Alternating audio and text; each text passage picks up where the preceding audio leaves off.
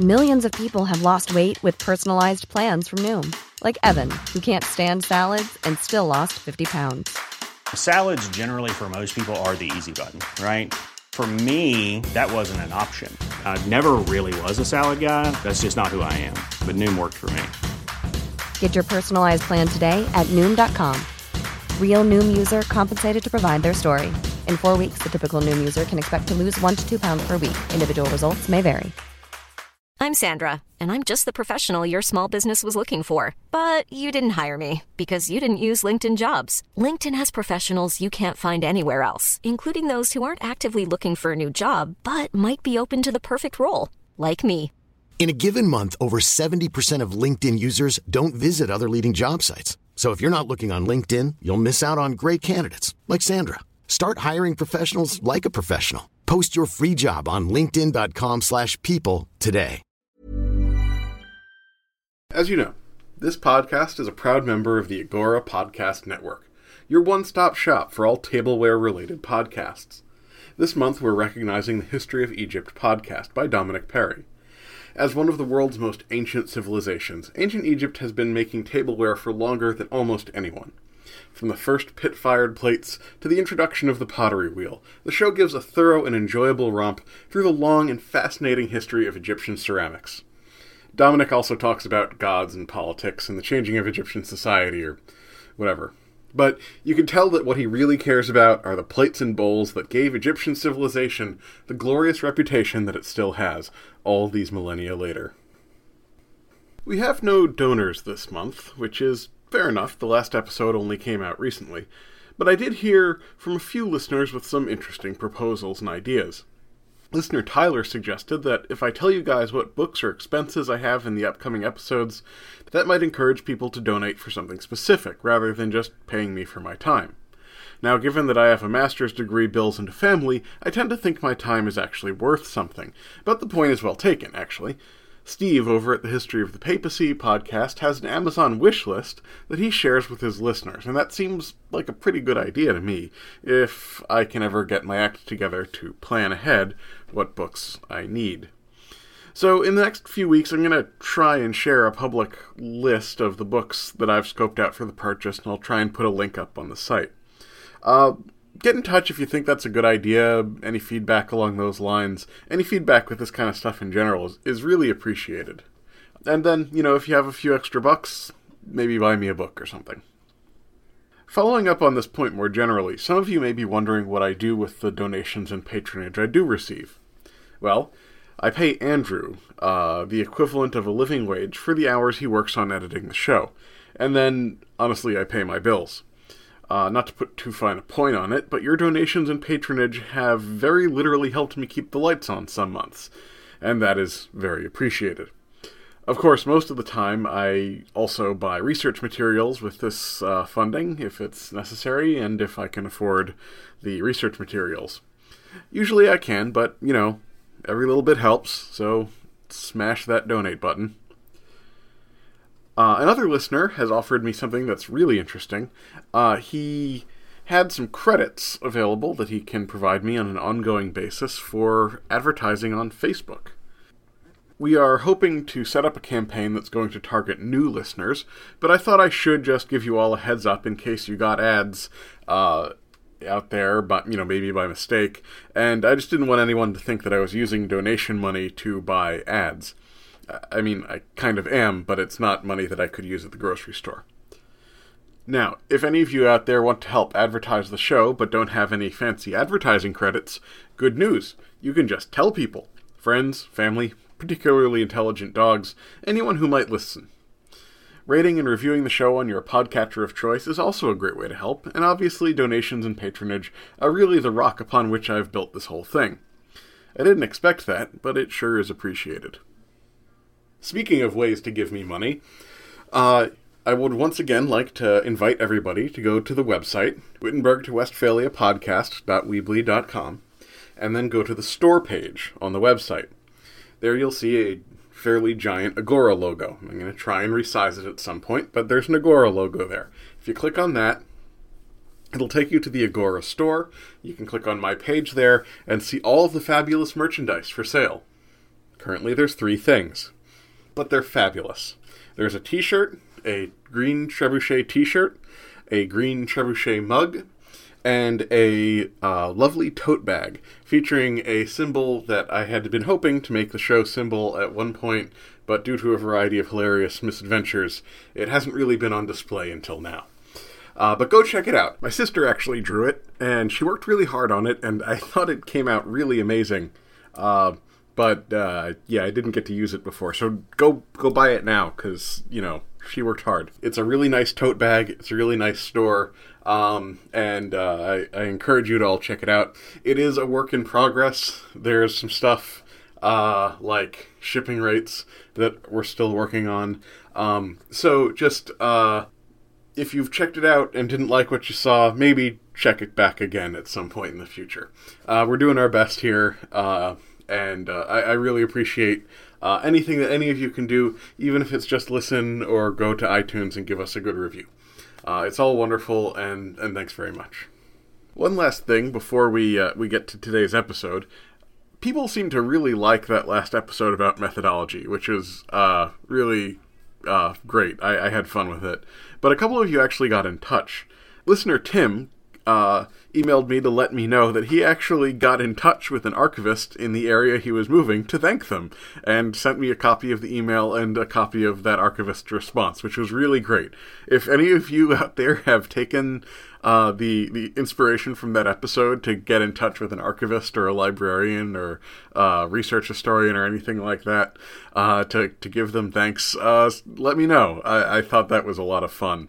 And maybe I'll set up a spot for this stuff on the website, so you can all get due credit. Because I think that as someone who works in a profession where I don't see the public all the time, getting some thanks for the work can be nice.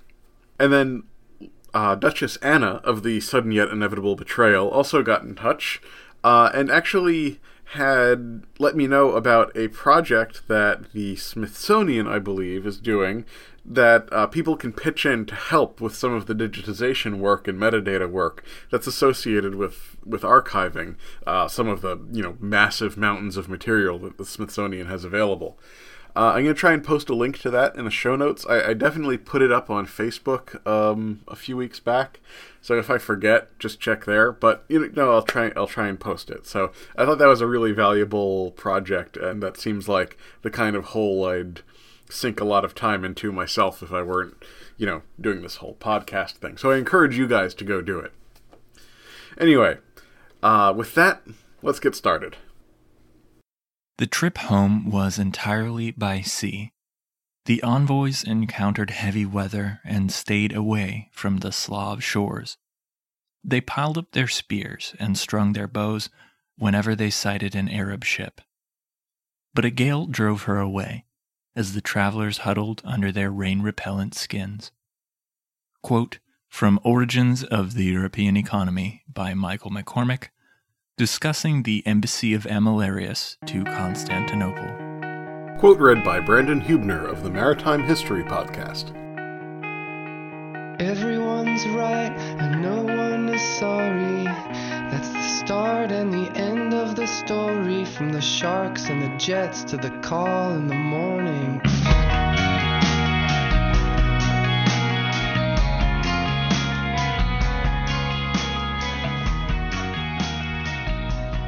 Greetings! My name is Benjamin Jacobs, your host as we travel towards Wittenberg in Westphalia, the story of how Europe got modern. This is episode 50, The Economy Part 1, The Decline and Fall of Whiggish Historical Practices. Last time out, I gave a rundown of the new tools and techniques that have been changing the practice of history since the 1990s, and hinted strongly that this has contributed to a major reevaluation of the Middle Ages in the last few decades. Today, we will see the area in which these new tools have probably had the strongest impact, the study of the medieval economy. But to do that, we need to start with a discussion that rivals methodology for its popularity with the kids. I speak, of course, of historiography. Ooh. For centuries, the story of the Middle Ages was formed by narratives based on the admiration felt by European intellectuals for the Roman Empire. From the very beginning, European intellectuals viewed themselves as carrying on the legacy of Rome. Of course, this reached its peak in the Renaissance and the Enlightenment, when Rome was seen as the archetype of a successful civilization, and anything related to it was seen as the height of good taste. By contrast, the time after its fall was seen as the Dark Ages, when Europe sank into ignorance and barbarism. Rome was good, and the Middle Ages were bad, and by extension the new thinkers of this new time period who are engaged in trying to revive Rome's greatness through the study of classical literature, they were good as well. For historians, this was obvious from the study of the narrative historical sources, which showed Rome as strong and good, while those in the post-Rome era were weak and mired in bickering conflicts. Often there were few sources available at all for this time period, and what existed was just generally not complementary. These assumptions continued even after the achievements of European civilization began to outstrip those of their ancient heroes. Though many at the time didn't see it this way, from the time of Kepler onwards, so say around 1600 or so, European innovations in technology, science, and philosophy began to go in new and unique directions. Amongst the modes of inquiry examined were the beginnings of what we would come to call economics, something that had almost no precedent in surviving Roman thought. Of course, by 1800, Adam Smith's Wealth of Nations came out and put economics in the front of every intellectual mind in Europe. This naturally led historians of the period to begin attempting to analyze the economics of their historical periods. Unfortunately, the dearth of surviving documentation, combined with the pre-existing pro-Roman biases of these Whiggish historians, to heavily color the narrative that they produced. It was obvious that Rome had a highly complex economy, capable of shipping exotic goods all over the empire and producing surpluses large enough to build the monumental architecture that they all loved. The historians concluded that Rome had possessed an economy which functioned like Europe's in the 19th century. That is to say, a largely open, capitalistic trading system based on long-distance trade of commodities and manufactured goods. Historians of Rome began to wonder why this impressively wealthy trading system had not eventually industrialized. But everyone agreed that when the empire fell apart politically, the economy collapsed as a result. The story of the Middle Ages, then, was one of a long, slow recovery, which paralleled the gradual rediscovery of Roman learning. The economic weaknesses of this recovery were blamed on all manner of things that 19th century intellectuals hated, including protectionism, diversified crop types rather than focusing on cash crops, and, worst of all, wasteful spending. According to these historians, it wasn't until the merchant capitalists of the 1400s that the economy began to revive. This narrative remains the most common one in the popular mind, so let's call it the popular history narrative if we need to refer back to it. The first person to seriously challenge this picture was Henri Pirenne. Pirenne was part of the generation of historians just before Marc Bloch, and his work would be deeply influential on the structuralists. Pirenne noted that the economy of the 19th century was not clearly linked to government policy, and thus it was worth examining how closely the Roman economy had been to the Roman government. He did this by delving deeply into the available sources, looking for evidence of trade goods around the Mediterranean. His most virtuosic work examined the availability of papyrus, an ancient form of paper produced only in Egypt. In many sources it was noted that papyrus had once been so common that in Europe monks had burned it in oil lamps as a wick. But all sources ultimately noted that this era had passed. By the 700s, the commodity was gone, and everyone in France had to resort to the much more expensive practice of writing on vellum or parchment, which were made from different kinds of hides. Pirenne therefore eventually did decide that a collapse had occurred after the fall of the empire, but that the collapse could not be attributed to the fall of the political structure of the empire. Instead, Pirenne blamed the Muslim conquest of the southern Mediterranean, which occurred between 600 and 700. According to Pirenne, this economic dark age was caused by the long-distance trade network being disrupted by Saracen pirates, who were soon joined by Vikings and Magyars. It was clear that all economic activity in Europe had collapsed as a result of these trade networks being choked off. It could also be seen in archaeological evidence from the cities of Europe, whose populations had simply imploded after the fall of the empire. Pirenne concluded this discussion by focusing on the microscale of the European rural manor. Pirenne noted how the monks and nobles of the time idealized the manor as an economic unit which should be focused on self-sufficiency, and that any kind of trade for economic gain was looked down upon. Perrin described nobles who set up workshops so that each village could fulfill its own needs for consumer goods, and all set to create a self-contained economy which would funnel agricultural surplus production to the lord. But since the wider economy had collapsed, the lord had no outlet for his surplus of goods. Given that food goes bad, once the lord had fed and clothed his household, he had to be content. This kept taxes on the peasantry low, and kept European society focused on subsistence. But by 1200, all of this had changed, and Europe had begun its recovery in earnest. This view, and the other work done by Perrin, was deeply influential on Marc Bloch. But it had its opponents. Okay, this guy's name is tough. If there's any Austrians out there, I apologize in advance. Alfons Dobsch, an Austrian economic historian, pointed to other evidence. Dobsch pointed out that most of the authors writing in this period were monks whose religious ideology was actively hostile to economic activity. Dobsch pointed to numerous stories of pilgrims heading to the Holy Land after the Muslim conquest, and to archaeological evidence of the continued presence of foreign goods to support the idea of a continuation of the Roman economic trade system. While it was not necessarily attested to in the records, this was because of the biases of the authors, who were all religiously motivated, rather than objective reality. Supporters of Dobsch came to be dubbed maximalists, since they believed a large amount of trade continued, while supporters of Perrin, who argued that there had been an economic collapse, were dubbed minimalists. These men were writing around the turn of the 20th century, in the decades before World War I, and these two hostile camps of economic historians that they inspired would wage bitter academic feuds through pretty much the entirety of the 20th century. The debate forced both camps to gradually amend their views. For example, the idea that it was Islamic dominance of the Tyrrhenian Sea which caused the economic collapse of the Roman system fell apart relatively quickly after Perrin's death. And even the most diehard maximalist had to admit that there was probably some kind of market correction after the fall of the entire political system of the Roman government.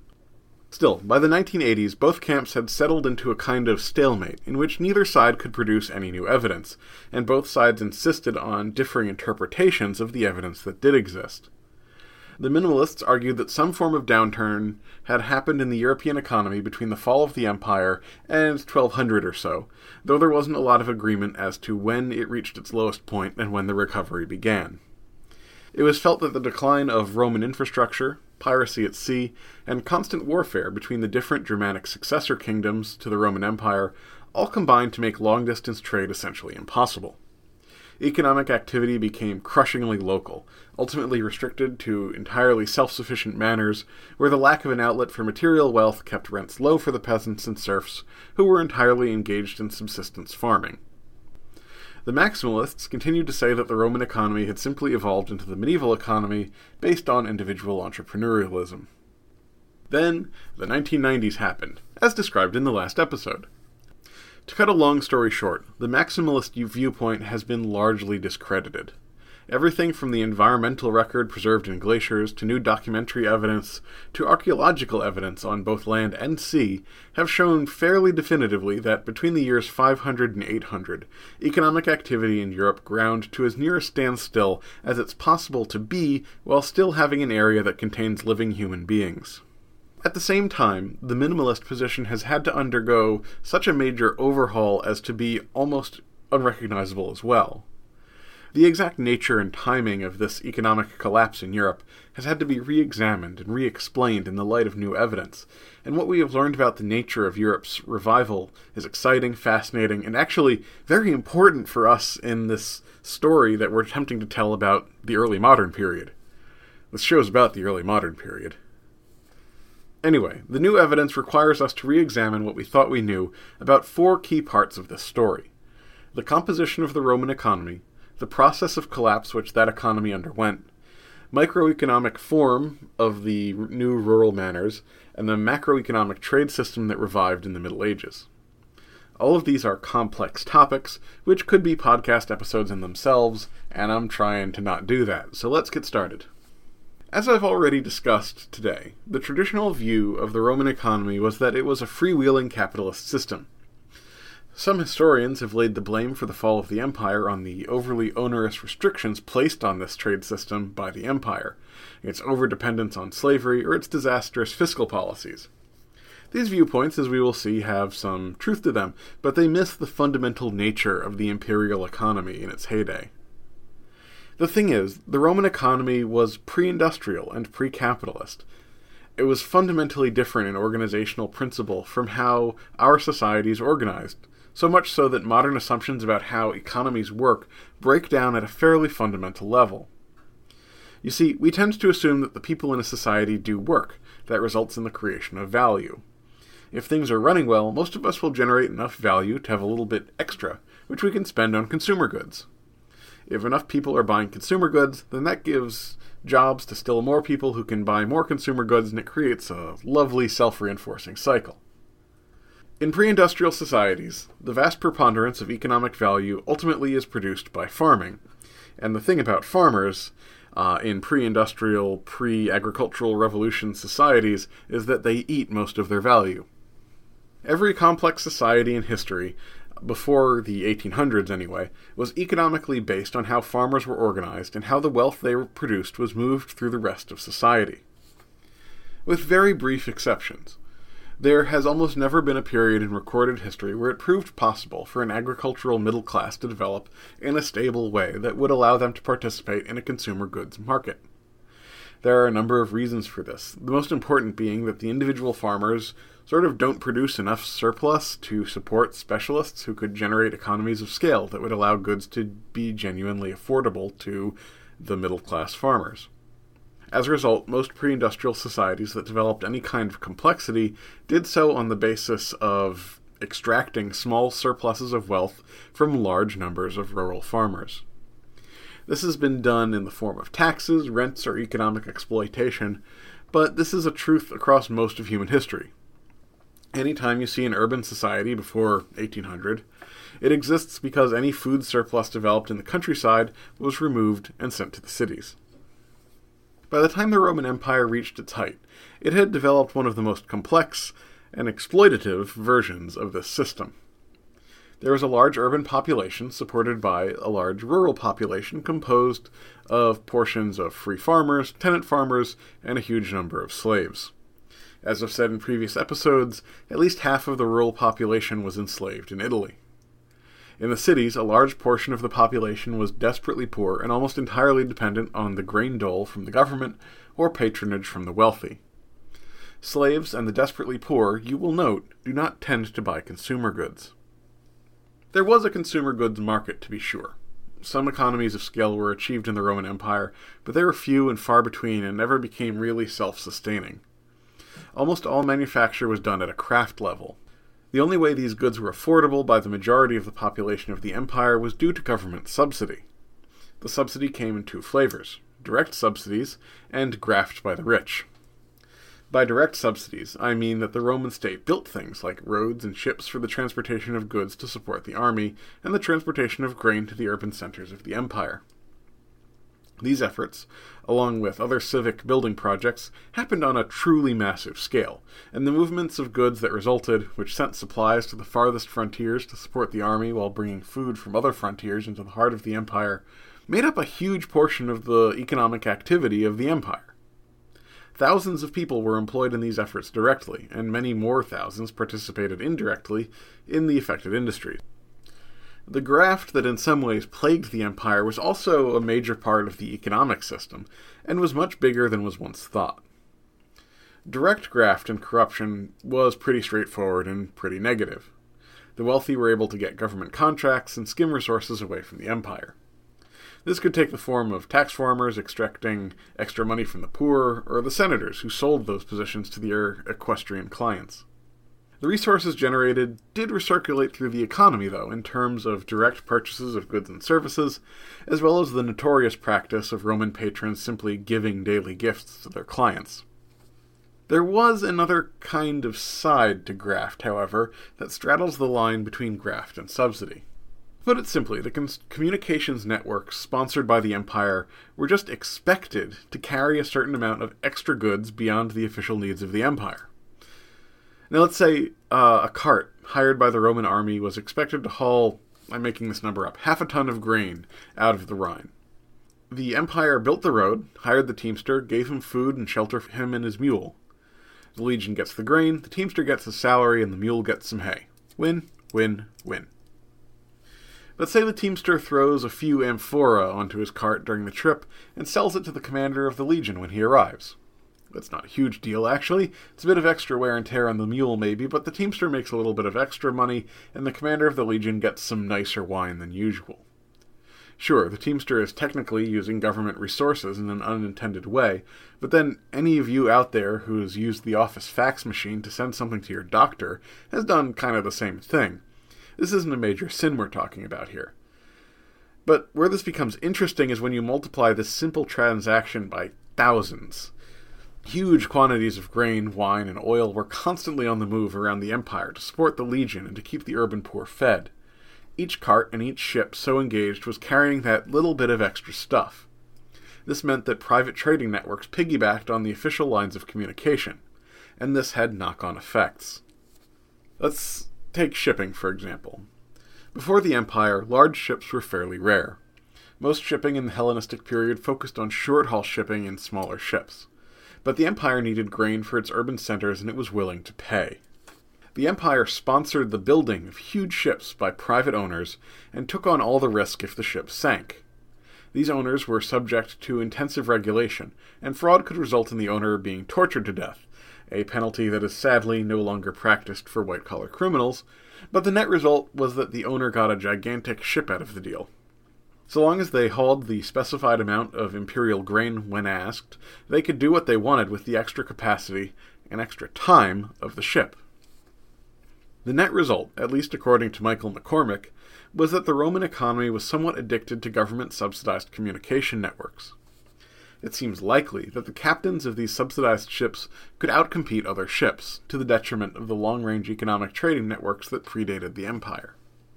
Just to reinforce the point, huge numbers of people were employed working on these systems, which meant that the human capital of the Mediterranean was also predisposed to follow the shipping routes used by these imperial fleets. You see, in an era when sailors did not tend to be literate, they couldn't read charts, so seamen had to gain their skills through direct experience.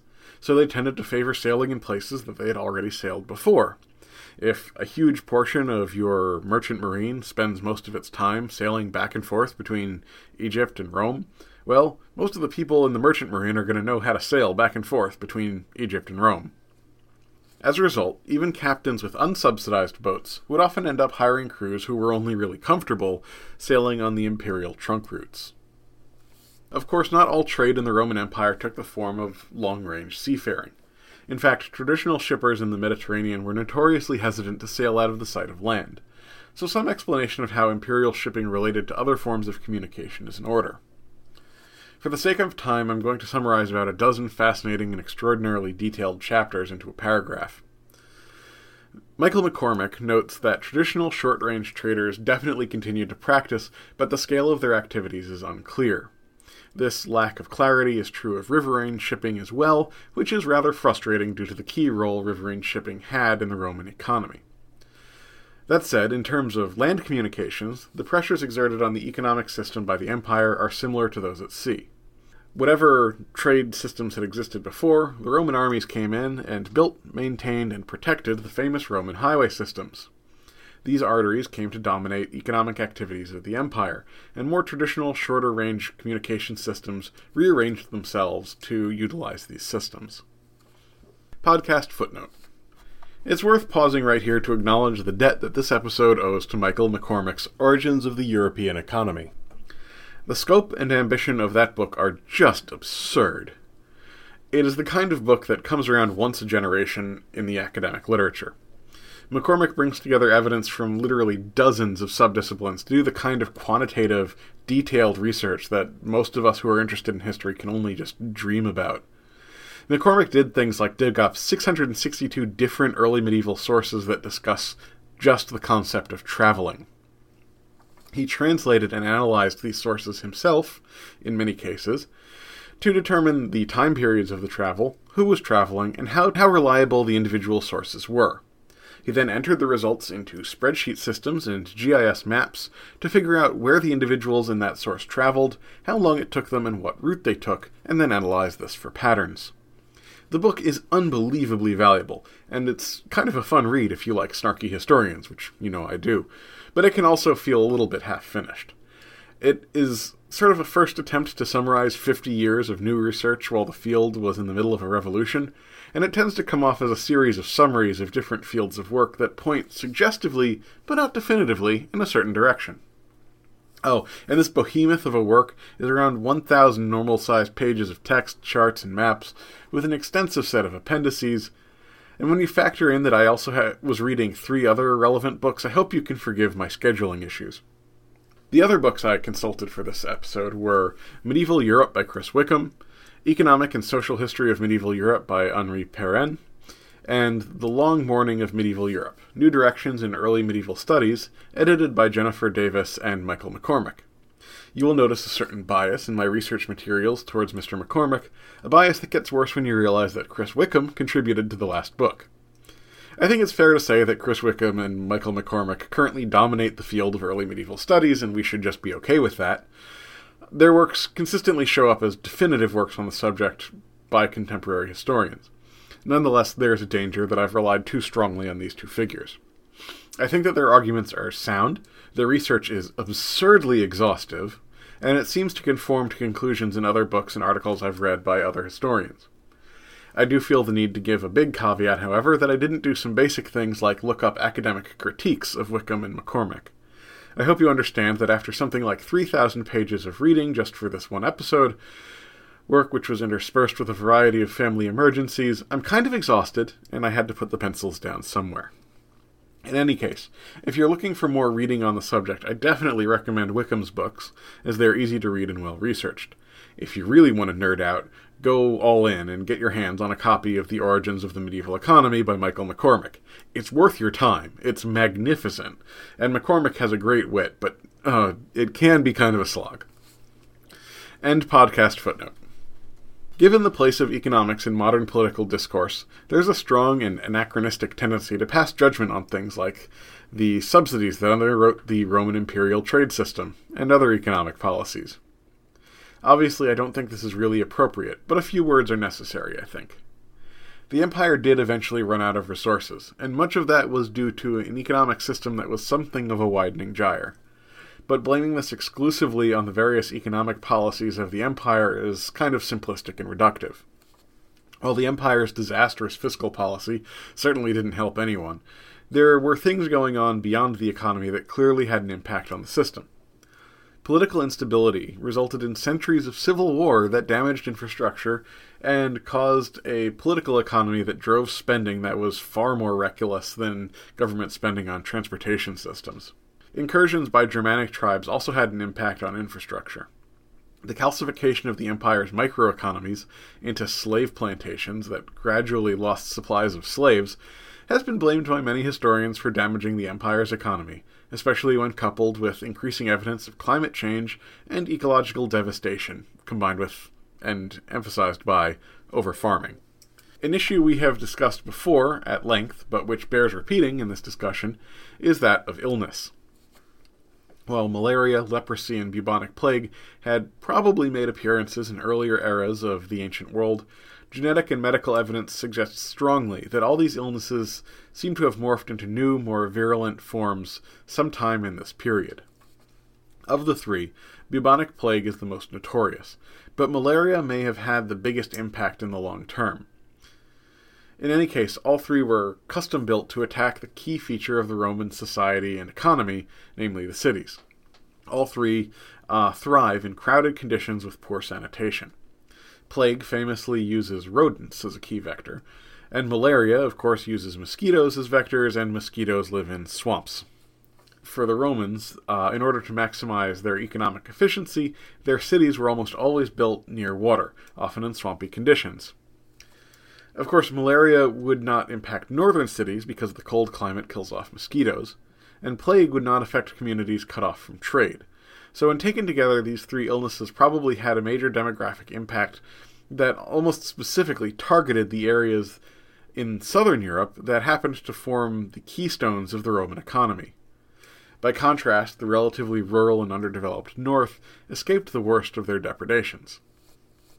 Now, there's a danger here that I'm rehashing the 693,754 reasons for the fall of the Roman Empire, but suffice it to say that there were issues beyond government economic policy that degraded the Roman economic system. And yet, it certainly did degrade, especially in Western Europe. Overall, the picture of late antiquity we have is one of a peak around the year 100, followed by a rapid decline as the empire entered the crisis of the 3rd century, a slow recovery in the 300s, major contractions as the empire entered the crisis of the 5th century. Things stabilized until the disastrous Italian wars in the mid-500s, at which point the cities of Italy were ruined by grinding warfare, sieges, and then, just as the dust was settling, the bubonic plague swept over the peninsula. This was, however, still not the nadir of Europe's economic fortunes, because even at this late stage, the grain ships were sailing from Egypt to Constantinople, and other government ships continued to bring supplies and support to North Africa, Sicily, and western Italy. As a result, trade links continued under imperial subsidy.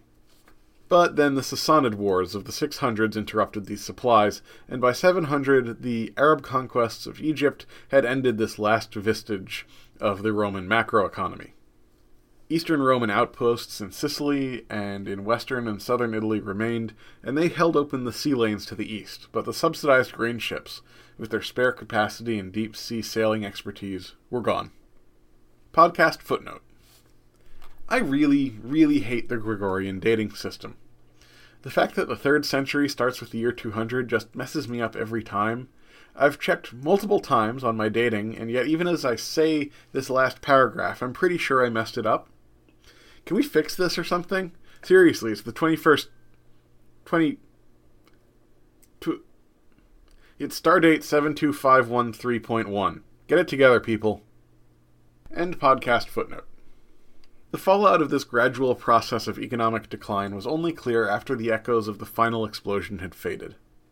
For centuries, government-subsidized ships had dominated trade, and increasingly those ships had come from the east. The chaos in northern Europe meant that the empire had concentrated much of its army equipment production in the east as well. With the fall of Egypt, the Mediterranean was in many ways swept clean of large ships, and, just as important, of mariners with expertise engaged in long-distance trade. While some trade of this type probably continued, it was very clearly at a much reduced rate. But that really doesn't mean that the sea was entirely empty. In fact, we have a number of pieces of testimony and evidence from this period that, combined with some logical deductions from what we know of the political situation, can help us picture something of what remained at the medieval shipping system. In short, those short-range shippers that had always coexisted with the Roman trading system continued to ply their trade. They even had some advantages over their ancient colleagues. While the merchants of Greece and the Roman Republic had attempted to sail under the power of oars and square sails, late antiquity saw the advent of the triangular or lantine sail. These sails do not provide quite as much power as square sails, but they're much easier to reposition, which allows sailors to take advantage of winds even when they are not directly at the back of the ship. As a result, oars became less important for merchant vessels, which made them more efficient and allowed them to take advantage of a greater variety of sailing conditions. All the same, these coastal mariners preferred short-range trips in waters they knew well. They also made use of small ships, which required less investment and could make use of less sophisticated docking facilities. In fact, most mariners apparently just ran their ships up on sandy beaches, or threw out an anchor in the mouth of a convenient stream. This allowed these sailors to rest at night when they couldn't see obstacles. It let them take advantage of trade opportunities along their route, and it let them take fewer supplies on board since they could get food and drink along the way. It also allowed them to sail longer into the winter than had been the case in antiquity. After all, if a sudden winter storm blows up, the ship can simply dart into a convenient harbor, so long as they know the waters they're sailing in.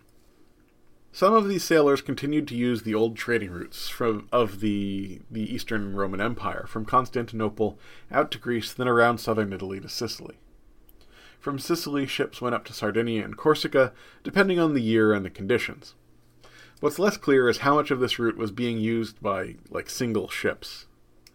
Sources from the era confirm that some ships would indeed engage in major portions of the trip, but it seems unlikely that a ship went all the way from Constantinople to Sardinia.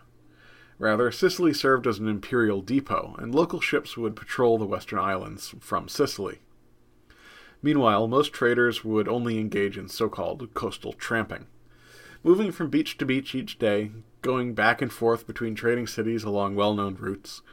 Most trade during this time period must have taken place along networks of such short-range trading movements, interlocking spheres of communication, with goods moving slowly from city to city, changing hands many times. While not particularly efficient in delivering goods to consumers, this does sound like kind of an idyllic lifestyle for the merchants. In the texts that we have, they seem remarkably unhurried, and very devoted to their frequent breaks for refreshment with the locals. Of course, this is still the Middle Ages. They had some things to worry about. Ships were rather worryingly prone to simply disintegrating, and pirate attacks were a major problem. So I'm not going to trade in my office job for a one-way TARDIS trip anytime soon. Still, seems pretty nice. Let's leave it there for now. I have a bunch more to say about the medieval economy, but predictably, it was too much to fit into a single episode. I'll try to get a quick turnaround on the next one to make up for the last few months, but for now let's leave it there, with medieval Ben lying on a beach in the Adriatic, sipping a local brew, and humming The Future Kings of Nowhere. Today we talked about the decline and fall of the Roman Empire, and began to discuss what was left in the wake of that event. We talked about how much the Roman trading system got tied into subsidized networks of shipping and road transport that were tied to the supply of armies and grain shipments to the big cities. Spare capacities in these networks helped supply something of a consumer market, but this market was never large enough to become self-sustaining, and the productive capacity never attained an economy of scale. Because these networks were so heavily subsidized, they outcompeted independent traders, but some kind of coastal tramping continued, taking advantage of new advances in maritime technology. When the empire began to fall apart politically and militarily, the economic system began to come apart as well. First, the industrial production sites in northern Europe were removed. Then the supply stopped flowing to the Rhine frontier in Britain. Eventually grain shipments stopped going to Rome, and ultimately the loss of Egypt ended commerce in the eastern Mediterranean as well.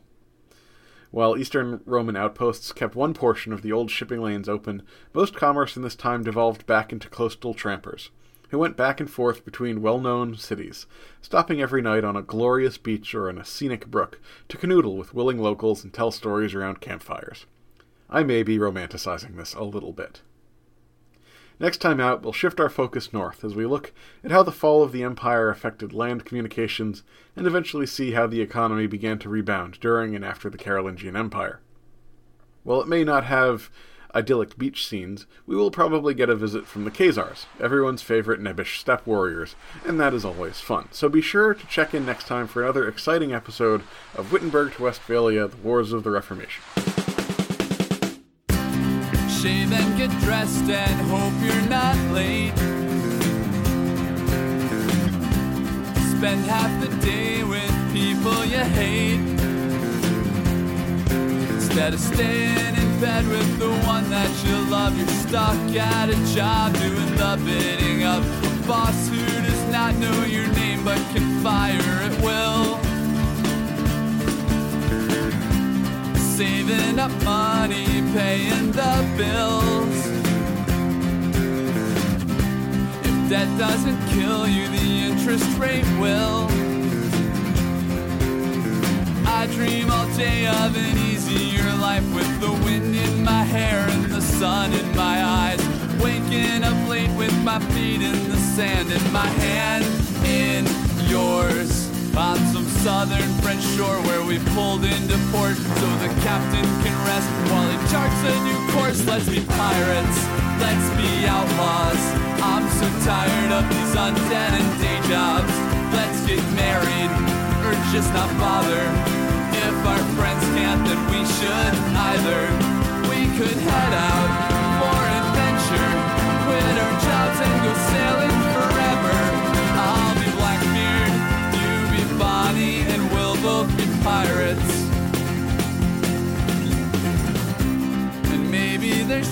adventure we'll never find. Chasing a specter the rest of our lives. We'll go sailing away on a Portuguese ship. You look so good with a sword on your hip, singing and dancing a bottle of rum in the young moonlight.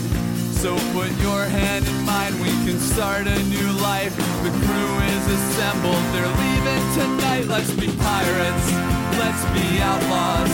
I'm so tired of these undead and day jobs. Let's get married, or just not bother. If our friends can't, then we shouldn't either. We could head out for adventure, quit our jobs and go sailing forever. I'll be Blackbeard, you be Bonnie, and we'll both be pirates. And if they capture us, what's the worst they can possibly do? They can torture us or put us in jail.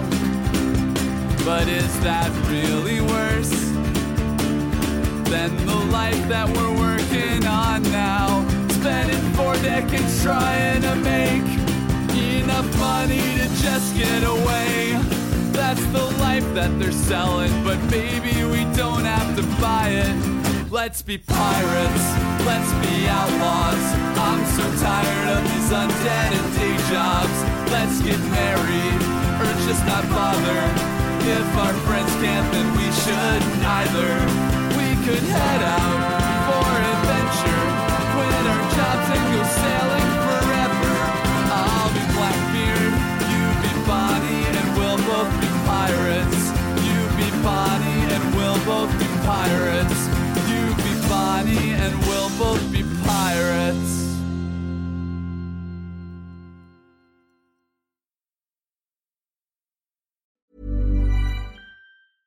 Imagine the softest sheets you've ever felt. Now imagine them getting even softer over time. That's what you'll feel with Boll & Branch's organic cotton sheets. In a recent customer survey, 96% replied that Boll & Branch sheets get softer with every wash. Start getting your best night's sleep in these sheets that get softer and softer for years to come. Try their sheets with a 30-night guarantee. Plus, get 15% off your first order at bollandbranch.com. Code BUTTERY. Exclusions apply. See site for details.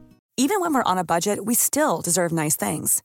Quince is a place to scoop up stunning high-end goods for 50 to 80% less than similar brands. They have buttery soft cashmere sweaters starting at $50, luxurious Italian leather bags, and so much more. Plus, Quince only works with factories that use safe, ethical, and responsible manufacturing. Get the high-end goods you'll love without the high price tag with Quince. Go to quince.com/style for free shipping and 365-day returns.